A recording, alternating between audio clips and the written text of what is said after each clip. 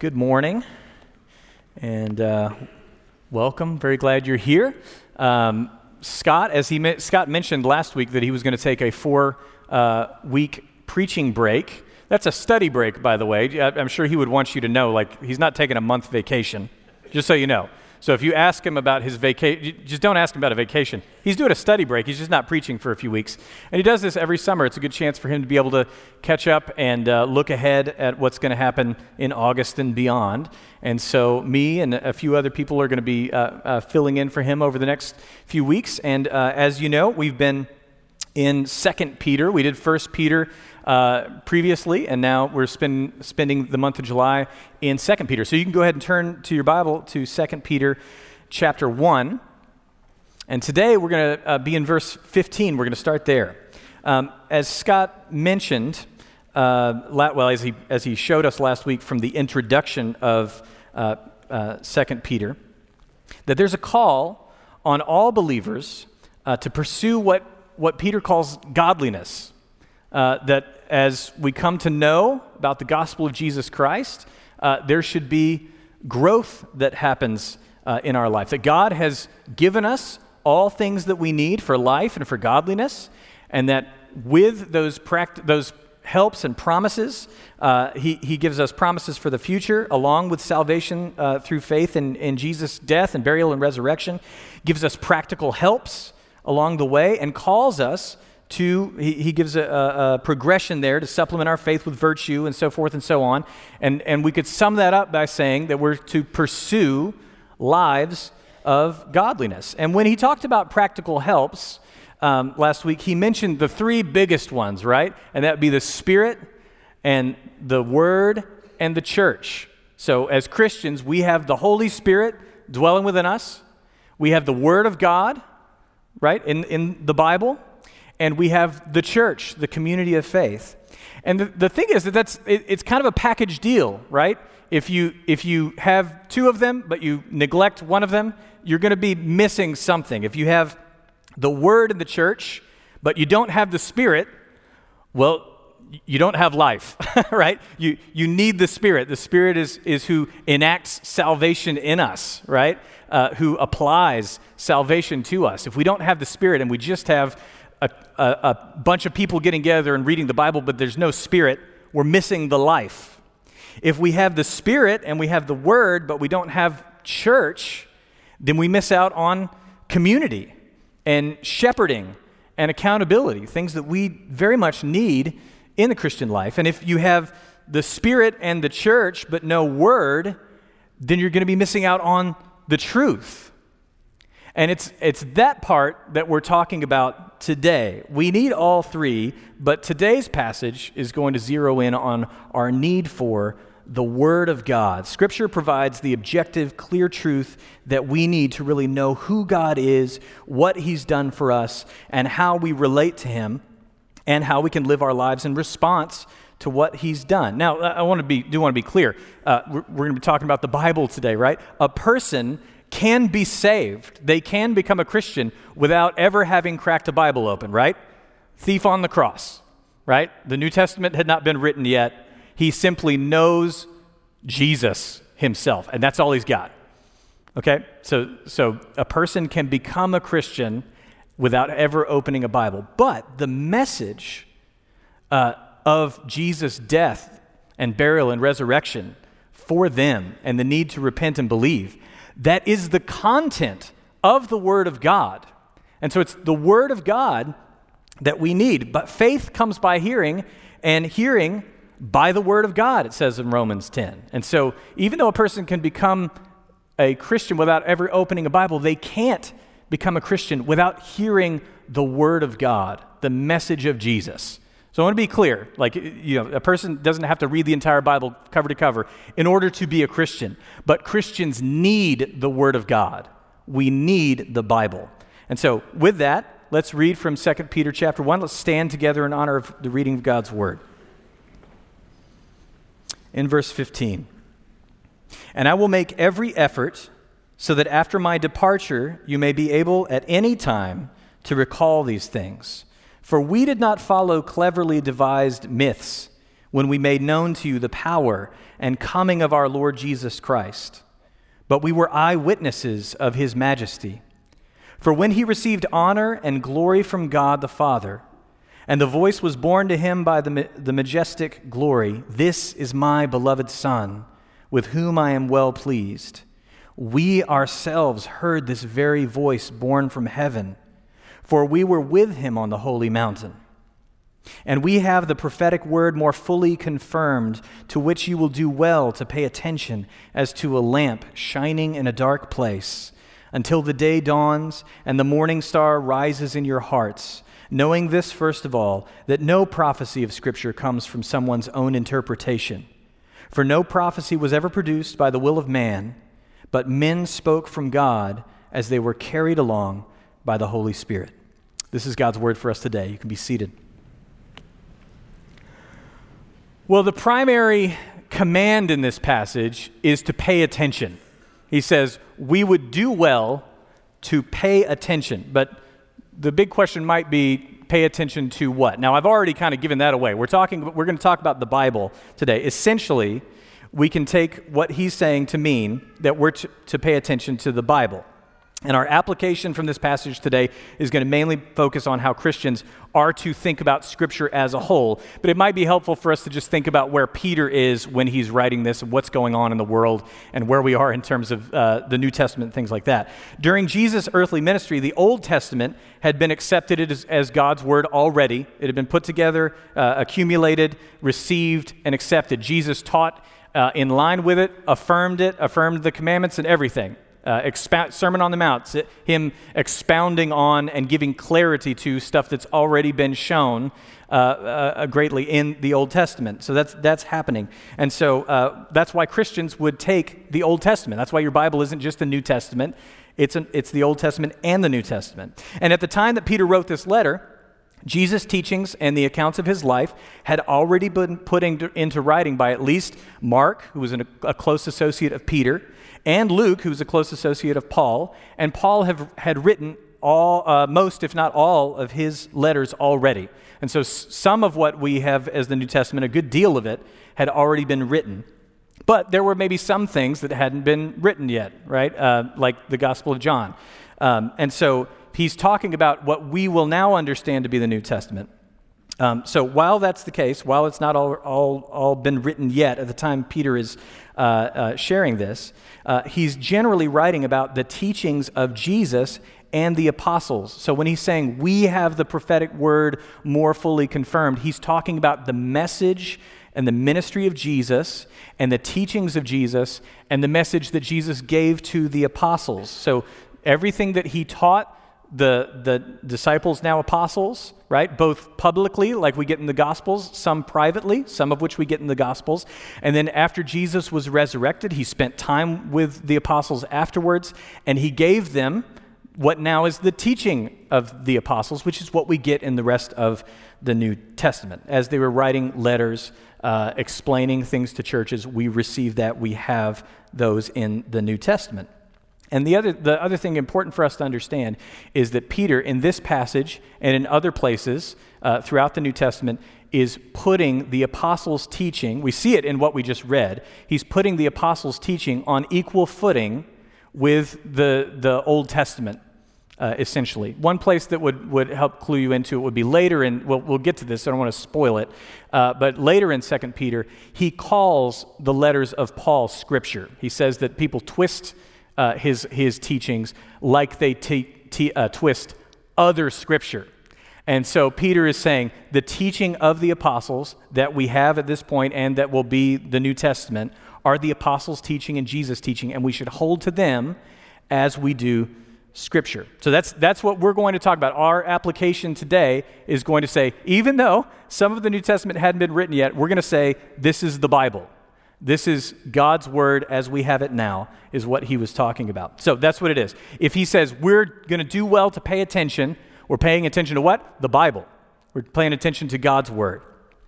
The next thing would be, it'd be good, it's good for us to know that we need to pay attention to something, but it might be helpful for us to know why we need to pay attention to it, right?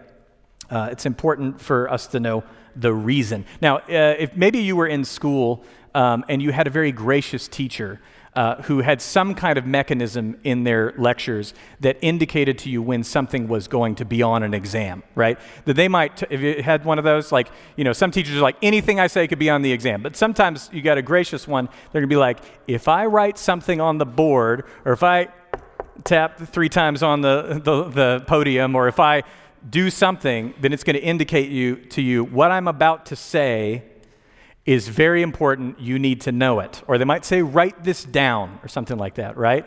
And Peter's doing that for us in this passage. If you look at verse 15, he says, I will make every effort that after my departure you may be able to at any time recall these things. He's saying, you need to remember this, and I want to make sure that you remember this. And then he says you would do well to pay attention to it. And then this section, 16 to 21, is kind of an aside that gives us the here's why. Now, when the teacher's teaching, it's going to be on the test, right? But now he's going to give us the why. Why should we pay attention to Scripture? So this morning, we're going to talk about 3 things, 3 reasons that we need to pay attention to Scripture, to God's Word. They are its origin, its finality, and its function. And I know I've got 2 F's in there, and I didn't go for the 3rd F, all right? But I couldn't find one. It's, Jason had one for me. I wasn't satisfied with it, so I just kept it. Okay, so origin, finality, and function. Scripture's origin is from God and not from man. Scripture's finality, in that the gospel opens to us the fullness of God's plan, and the function of Scripture as our guide. So those are our 3 things that we'll cover today. First, Scripture's origin. Peter opens our passage by stating that he and the apostles weren't following what he calls cleverly devised myths. Now, what we get from that is that either Peter and the other apostles are being accused by false teachers of devising clever myths, or that there are false teachers, which we'll hear about next week. So I'll try not to give any spoilers on that, but we're going to hear about false teachers. It might be that they were sharing myths. I feel a little bit like it's the second one. In 1 Timothy, we see something similar where it says he's warned people from devoting themselves to myths and endless genealogies, and he calls them irreverent, silly myths and things like that. So many people think that what he's talking about here is a false teaching heresy that would come up called Gnosticism, and this would be in its early forms. And so it could be that the people are being tempted or shown by some false teachers to think about what Peter's calling myths. And he's saying, those are not the real thing. Those are myths. A myth might be interesting. A myth might be entertaining.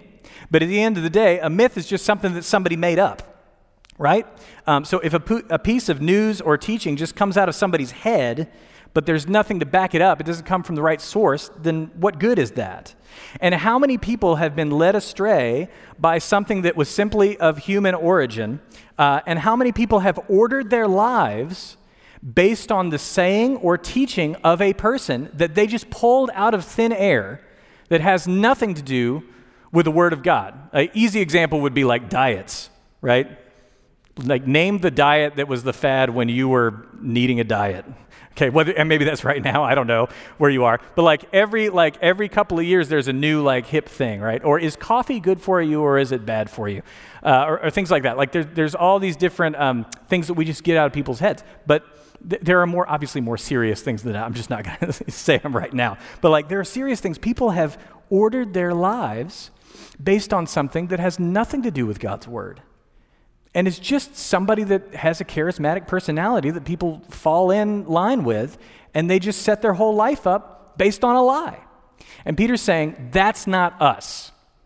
What we have is not simply a man-made myth. It comes straight from God. Now, why is that? First, he says, because they're eyewitnesses. He says, but we were eyewitnesses of his majesty. Peter cites his experience with the transfiguration, and we'll get to that in just a minute, because that'll have to do with our second point. But first, let's think about this idea of eyewitnesses. The apostles lived with Jesus. They listened to him speak. They watched him care for people. They saw him well up with compassion when people needed something. They touched him. They were amazed and surprised when they saw him perform miracles. They were nervous when the authorities got closer and closer and noticed him. They feared for his safety. They were terrified when he said that he would die, to the point that Peter tried to tell him, no, let's see how we can stop this from happening, right? They were terrified when the guards came to take him away, and they wept as they watched him be crucified. And they wept when they buried him, and they rejoiced when he rose again. They put their hands in the scars in his hands, and they heard him explain why he had to die, what it had accomplished. And then they heard him make the command to go and make disciples for them. So the apostles saw Jesus. They were eyewitnesses. It's not a myth that Peter's putting out here. He's saying we saw it ourselves. In court, an eyewitness is going to be a much better testimony than somebody who just has an idea about something, right? You wouldn't even hear about that. So we would do well to pay attention to the eyewitness testimony of Scripture when we're reading it.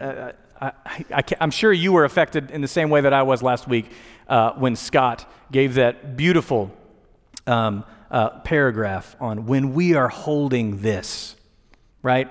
When we're holding this, we're holding the words of people, of Jesus himself, and of people who were there, who talked to him. They're eyewitnesses. So of course we should listen to what it has to say. Secondly, not only are they eyewitnesses, because eyewitnesses might not always be credible, right? Because you can forget things. But these aren't just eyewitnesses. They're more credible than eyewitnesses because they are supernaturally aided eyewitnesses. Okay, Jesus in John 14 said, "But the Helper, the Holy Spirit, whom the Father will send in my name, he will teach you all things and bring to your remembrance all that I have said to you." And so Jesus is saying through the Holy Spirit, he's going to take up anything that might be forgetful in our own, like I forget all kinds of things. I don't know about you. I forget where my keys are all the time and stuff like that, right? So I might not make a very credible eyewitness. But Jesus is saying to his disciples, where you might be forgetful in an ordinary way, you will not be forgetful when it comes to relaying what I have taught to you. It is trustworthy. So not only are they eyewitnesses, they're supernatural. The Holy Spirit is going to help them bring everything to mind that God wants his people to know in his word, right? And he confirms this idea at the end of our passage in verses 20 and 21. It says, knowing this, first of all, that no prophecy of Scripture comes from someone's own interpretation.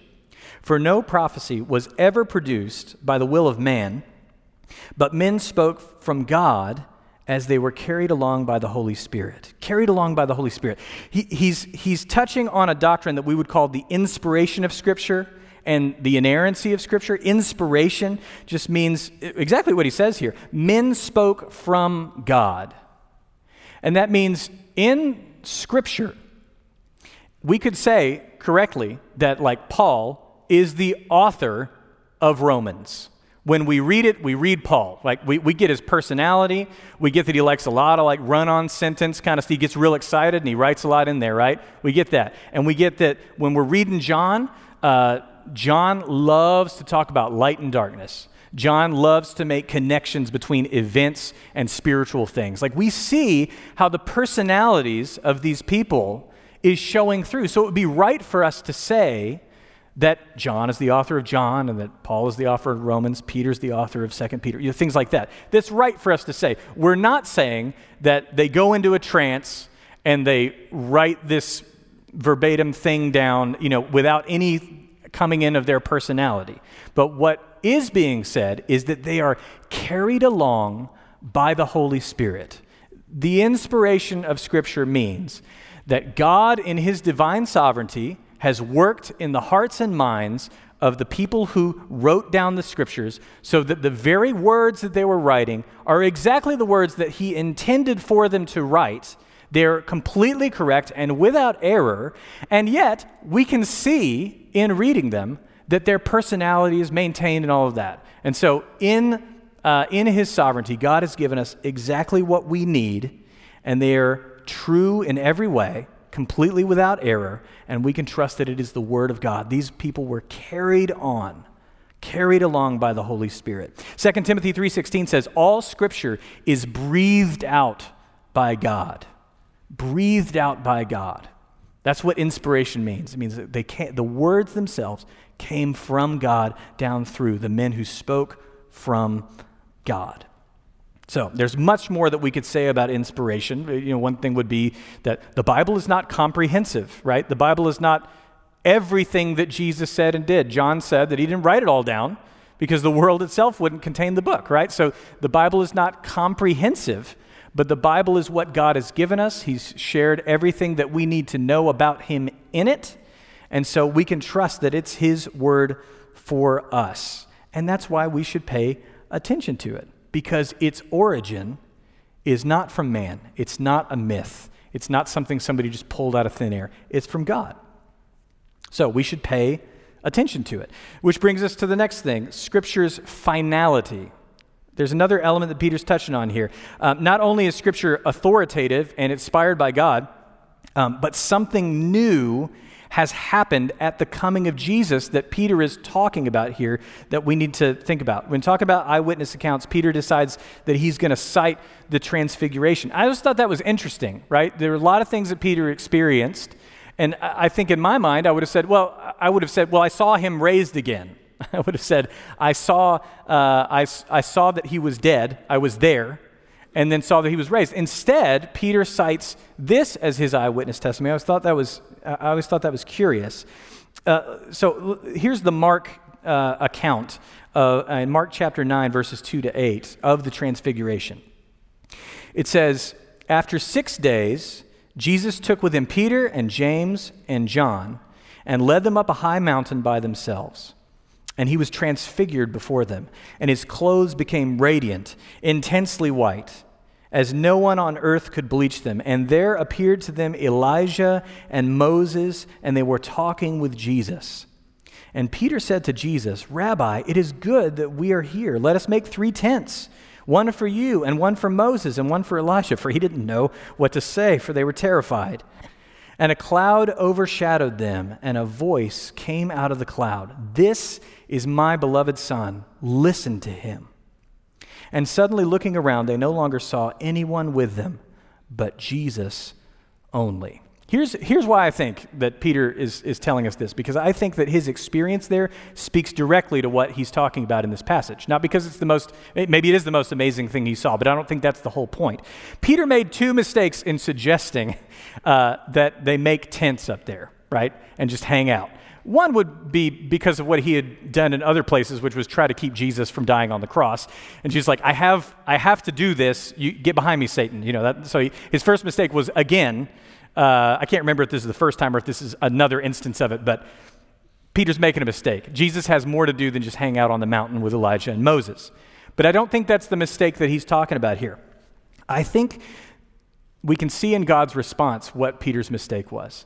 God appears to them in all his glory, and he says, this is my beloved Son, in whom I'm well pleased. Listen to him. I think that Peter's second mistake, and the mistake that is the reason he's including this, is he tried to lump Jesus in with Moses and Elijah. He thought that he and James and John were being let in on like the who's who of the prophets. And they were getting a backstage pass to get to meet all the cool stuff. The truth is that Moses and Elijah were getting in the backstage pass. There was something distinctly different about who Jesus is. In fact, I think Moses was being blessed in being allowed to meet Jesus, because it was Moses who said in Deuteronomy 18:15, prophesying about Jesus, the Lord your God will raise up for you a prophet like me among you from your brothers. It is to him you shall listen. Moses prophesied that the Messiah would come and that they should listen to him. Peter didn't get it, and God shows up and says, this is my Son, listen to him. And then suddenly Moses and Elijah are gone, and it's only Jesus that's there. So that's a big deal. And that's like saying, pay attention, listen to him, pay attention, okay? So God's not letting Peter and James in on the transfiguration to set Jesus up as one of the prophets, but as the final, ultimate, end-all revelation of himself. Jesus is greater than Moses. He's greater than Elijah. His coming and ministry and life and death and burial and resurrection, that whole thing is what all of the Old Testament points to. And this is why Peter says that they have the prophetic word more fully confirmed. He's saying the apostles, because they experienced Jesus, are bringing something, news, that gives us the key to everything else. It's like one of those movies that you've seen that has the surprise twist at the end, right? I'm gonna use one, even though I had a student that for like 10 years would not let it go, that I spoiled The Sixth Sense, all right? It's been 20-something years, people. Okay, so if you hadn't seen it, you can stop your ears for a second. Here's the deal. Bruce Willis is dead the whole time, okay? Sorry. It's been a quarter century. So, after you see that news, every time you watch the movie, you see, well, and when they're sharing it, just like in all these twist-ending movies, while they're talking, there's like a montage of all the things that you missed that clued you in if you had just been smart enough, right, to see he's dead the whole time. They're never making eye contact. They never actually acknowledge each other's presence. There's all this stuff that you see. Jesus does that with the Old Testament. Don't get me wrong. He was there the whole time, right? We just couldn't see it until he shared the surprise ending, or whatever you want to call it, right? It wasn't way out of the blue, but his coming brings us something that is significant. And if you ignore the teachings of Jesus and what he passed on to the apostles, then you miss the whole rest of it. And when you're reading through, you're just blind to what you actually need. And so Jesus brings a finality to it in that it enhances and reveals things that we couldn't know if we had only the Old Testament. And that is why we must pay attention to all of Scripture. It's final. Jesus brought it. He brought it all forward. It was all pointing to him. It was him the whole time. Okay? So that's origin is not from man, it's from God. It's finality. Jesus is the key to everything in the Old Testament and the New. And then finally, we should pay attention to Scripture because of its function. He says in verse 19 that we should pay attention to it as a lamp shining in a dark place. Now, this gives us both like a quality of Scripture as well as an attitude that we need to regard, with which we should regard it. So we have a quality of Scripture is that it's like a light shining in a dark place. Scripture provides us with God's insight into the world around us and how we're to live and where we should put our hope. It's a light in a dark place in that it illuminates our lives in a way that nothing else is going to be able to do. Now, the trick here is, and this is, I feel like as the youth pastor here, I spend a lot of time living in this area, which is that we are constantly bombarded with counter messages to Scripture. And that's really, I think, what Peter's getting at when he talks about a dark place. As people who are in Christ, this is not our home, right? We're waiting for Jesus to return, and it's like we're in the darkness and we have light that we have access to that the rest doesn't. But we spend a great deal of our time and energy looking at and being talked to by the darkness. And it's frequent that those messages can make their way in and affect us and take our eyes off of the light, and because of that, take us off of the track of what God has for us. So if we were just talking about godliness, the message of Jesus and all of the Scripture of what we're supposed to do and what we're supposed to believe as Christians and where we should put our hope, if we spend all of our time being bombarded with the opposite messages, that can be a problem. And primarily because it's darkness. It's not light. It's not just an alternative worldview kind of thing. It's the truth. It's the light, and everything else is darkness. So what I want to do is just take a moment and think about where the darkness misses the big questions that make every bit of difference about how we're supposed to live and interact with the world. So some big questions. Number one is, who are we? If we listen to the darkness, we get a couple of different explanations for this, okay? So number one might be that we live in a long line of evolved animals, and we're the product of millions of years of accident that has no real divine intervention at all. It's basically just meaningless. And I think not many people really believe that in full. I think that people might say that a little bit, but man, it takes a great deal of mental fortitude to look at a child in the eyes and say, you are meaningless, and to really believe that. But that is a message that is out there. Yeah, and I think at the same time, that's a message that we get from the darkness, the dark side. And somehow that view comes also along this idea that we are whoever we choose to be. We're all kind of like our own individual gods, and you are like the king of your kingdom, and you get to decide who you are down to every last thing about yourself, and that's it. You're in charge. You decide who you are. You make your own meaning, and that kind of thing. That just seems hopeless also. But Scripture tells us that we're creatures, that we've been created by a loving Creator who has given us a purpose. That's important for us to understand, which brings us to maybe another big question that we get bombarded by, which is, what is our purpose in life, right? So the dark side gives us several options for what purpose of life is, but I think if we boiled it all down, the flavor of the day is that your purpose in life is to figure out who you are and shout that from the rooftops. Right? You need to create a very well-curated, individualistic picture of yourself that is 100% unique from everyone else, set of beliefs, set of identity markers, everything from your physical appearance down to, everything else. And then when you have that, it is your job, it is your purpose in life to express that thing.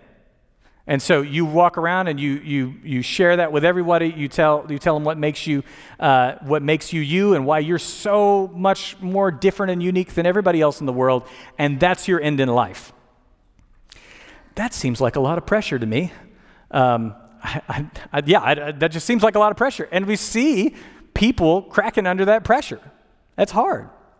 But Scripture flips those selfish notions about what we're here for and shows us that because we're creatures, we're made for a purpose, and that purpose is to interact with God, to have a relationship with Him, and that He's made that possible, right? And so to know Him, to make Him known, to worship Him, to experience Him, this is what we were made for. That is our purpose. That's a very different message than what we get from outside. Another one would be, what's truly wrong with the world? What is humanity's greatest problem? Right? Many people will say that all of our problems are external.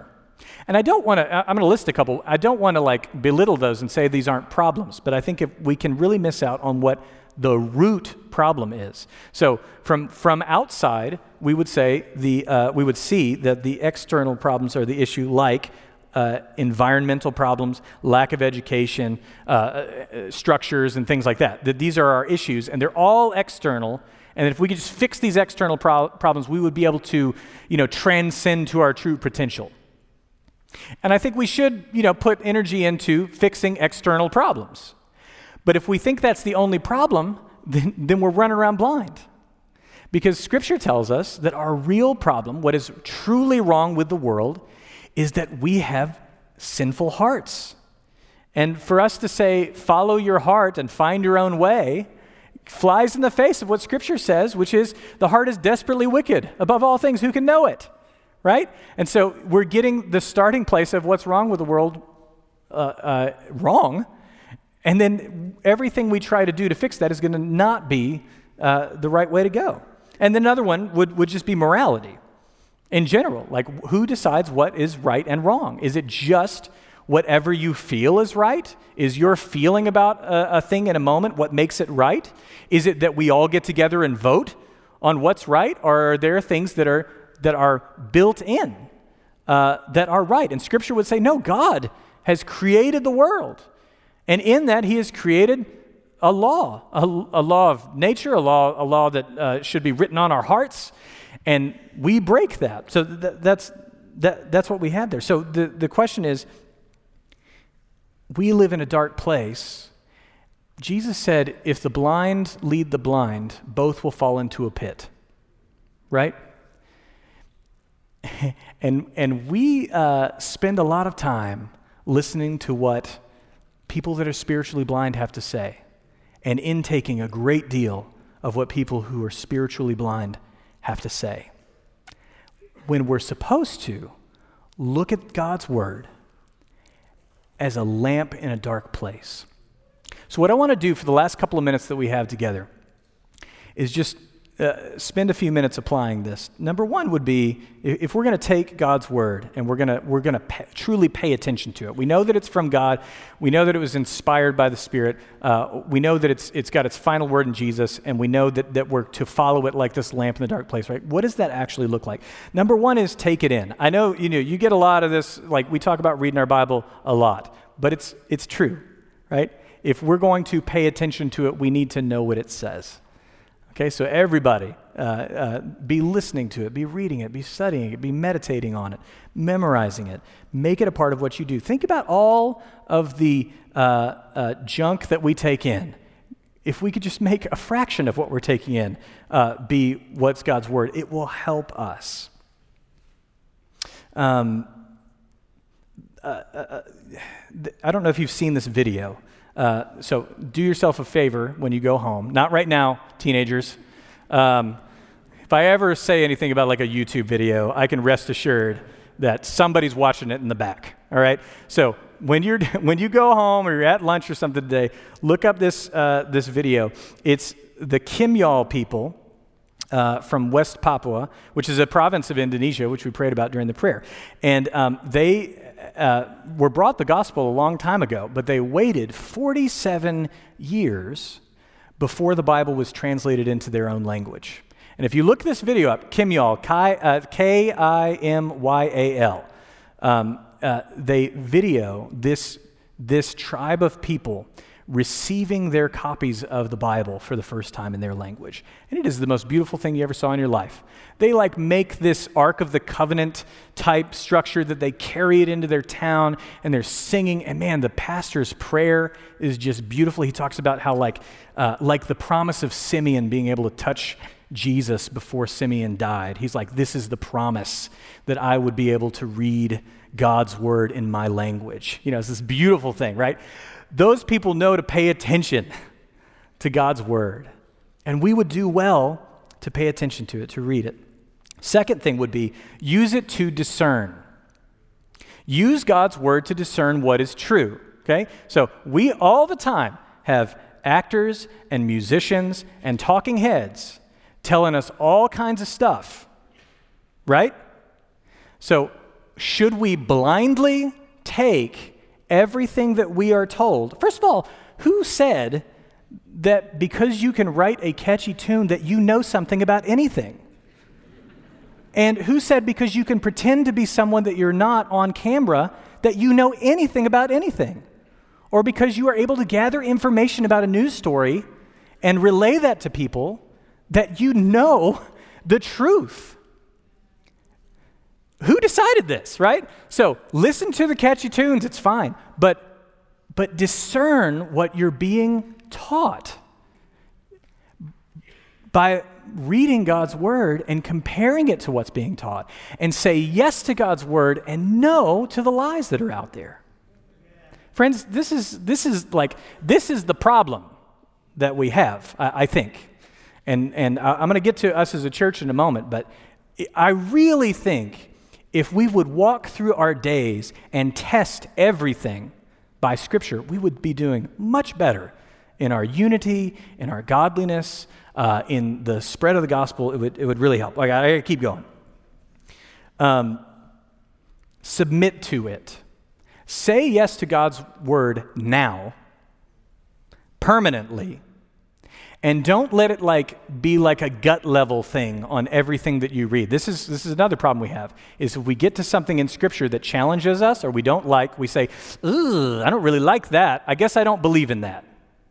And that's what we see a lot of people doing today, is they get to something that they probably should have read years ago, and they finally get to it, and by the time they've taken in all the actors and news heads and YouTube videos and all these things before they ever actually got to Scripture, and they've already said yes to all those things, and then they get to Scripture and are like, well, I already have accumulated all this other stuff that I'm saying yes to, so I got to say no to that. So say yes to God's word now, and that way, when you are convicted by something you read about your life, you're in a position that says, I will say yes to this because it's what God has for me. So submit to it. And then finally, together, right? Like this and most of the letters in the New Testament, this is to a group of believers. So it's not just each of us as individuals. I think we definitely should say yes to Scripture, read it, take it in, pay attention. But as a church, brothers and sisters, this is what we will need forever. If Grace Community Church is going to continue to be a gospel-centered, kingdom-building church, God's word must be at the center of it, now and forevermore. And that's why you get here, and Scott's not giving you 8 steps to a happy whatever. And that's why we open up Scripture together, because it's important. So we should do it in here, and then we should go out and do it on our own. The last thing that I'll close us with, maybe this is the last thing. Sorry, I'm going to switch it up. We're not just talking about an alternative worldview. We're talking about, where do we put our hope?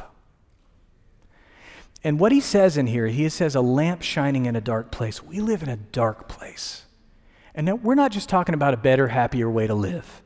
He says, until the day dawns and the morning star rises in your hearts. That's the coming of Jesus. And that means God's word is what will give us hope.